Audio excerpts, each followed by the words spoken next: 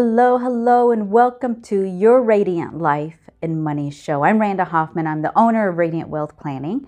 I'm a spiritual financial planner and money manager, and it is cold in Newport. Oh my God, it has been overcast and don't hate me when you hear this, but in the low 60s, which yes, it's cold, hence the sweatshirt. So, it is what it is. Here we are. Okay, my friends. So today's episode is about another series within the DIY financial planning series. And it's about once we understood what your financial goals are and what a fulfilled life looks like and what you want to accomplish in this life, we're going to take that and I'm going to tell you what to do with them.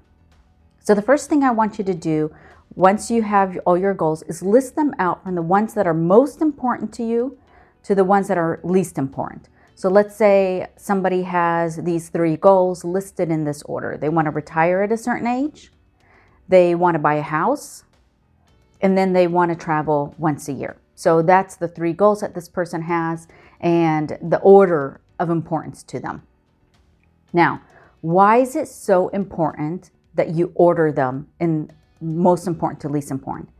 Is because if anything comes up out of the blue, just random, like you woke up one morning and you want to go buy a car, you can really ask yourself, is buying a car just out of the blue, random, that wasn't planned for, so important that it takes you away from accomplishing this top 3 goals or your top goals?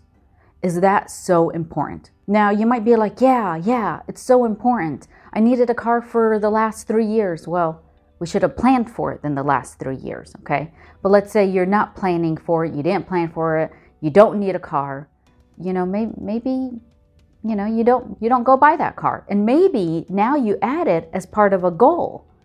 And so in the next 3 years, right, now you're more in a better situation to buy that car. Okay, so that's the first thing. The other thing, you want to know what's the most important one to you because you want to know where to allocate your dollars. Are you allocating dollars towards a goal that really is on the bottom of the list and retiring in 5 years is more important? So you want to know where to allocate your dollars to. So now you understand what your cash flow is, how much extra money you have at the end of the month, because you already did that from the first part of the series, right? You take that dollars and you apply it towards these goals. And it's not evenly. Okay, so let's say the first goal of this person, they want to retire at a certain age. Let's say you have extra $100 a month. You might put $50 towards that goal and $25 on the next and $25 on the next. Okay, this is what I want you to do next. Any retirement goal, go to a retirement calculator online. There's so many of them. Go to a retirement calculator and see is what I'm saving and how much time I have and how much money I currently have saved and how much money I want to take out is going to be a successful goal. Okay, so let me repeat that again. This is only for the retirement goal. For the retirement goal, I want you to go find a retirement calculator online. You're going to put in how much money you already have. So let's say in your 401k you have $50,000. How much money you're contributing. So let's say every month you're putting in that $50 a month. You want to retire in 5 years. So how much time left you have and how much money you're planning on taking out when you retire. Let's say $4,000 a year. Put those numbers in. I'm going to tell you, no, you can't retire. But anyway, put the numbers in the calculator and find out how short or over you are on your goals. Okay. So let me go to the other goal, the house goal, for example, or the travel goal. There's a savings calculator. So find a savings calculator and do the same thing. I want to have $20,000 for a down payment by 5 years and I'm putting $25 a month. I want to travel once a year. Okay. And then the travel is going to be $5,000 a year. And I'm putting $25 in a month for that as well. So do the calculator to find out how over too much you're saving or how under you're not saving enough. Now, if you're saving too much for a goal, you can either do that, if that gives you comfort. You always do want a little buffer, but not too much. You could take some of those dollars and apply it to another goal.